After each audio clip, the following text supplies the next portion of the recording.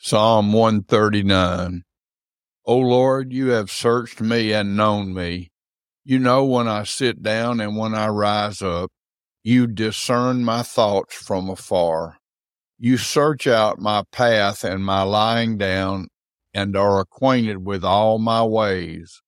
Even before a word is on my tongue, behold, O Lord, you know it altogether.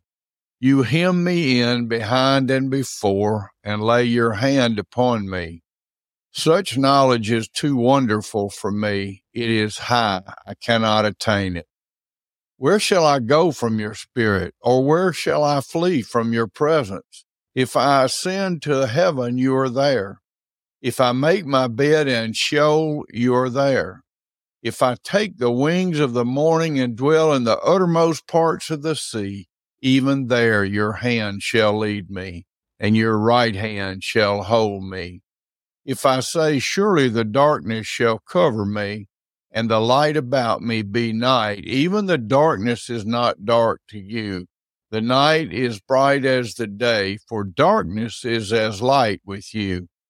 For you formed my inward parts, you knitted me together in my mother's womb.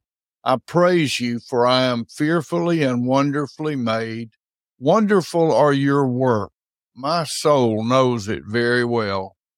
My frame was not hidden from you when I was being made in secret, intricately woven in the depths of the earth.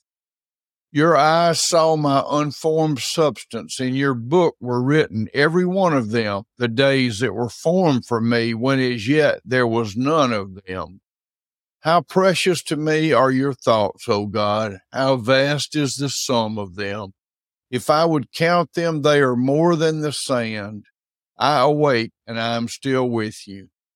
Oh, that you would slay the wicked, O God! O men of blood, depart from me. They speak against you with malicious intent. Your enemies take your name in vain.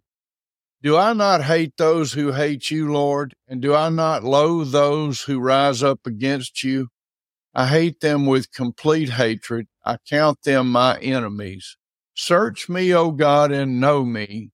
Know my heart. Try me and know my thoughts, and see if there be any grievous wicked way in me, and lead me in the way everlasting.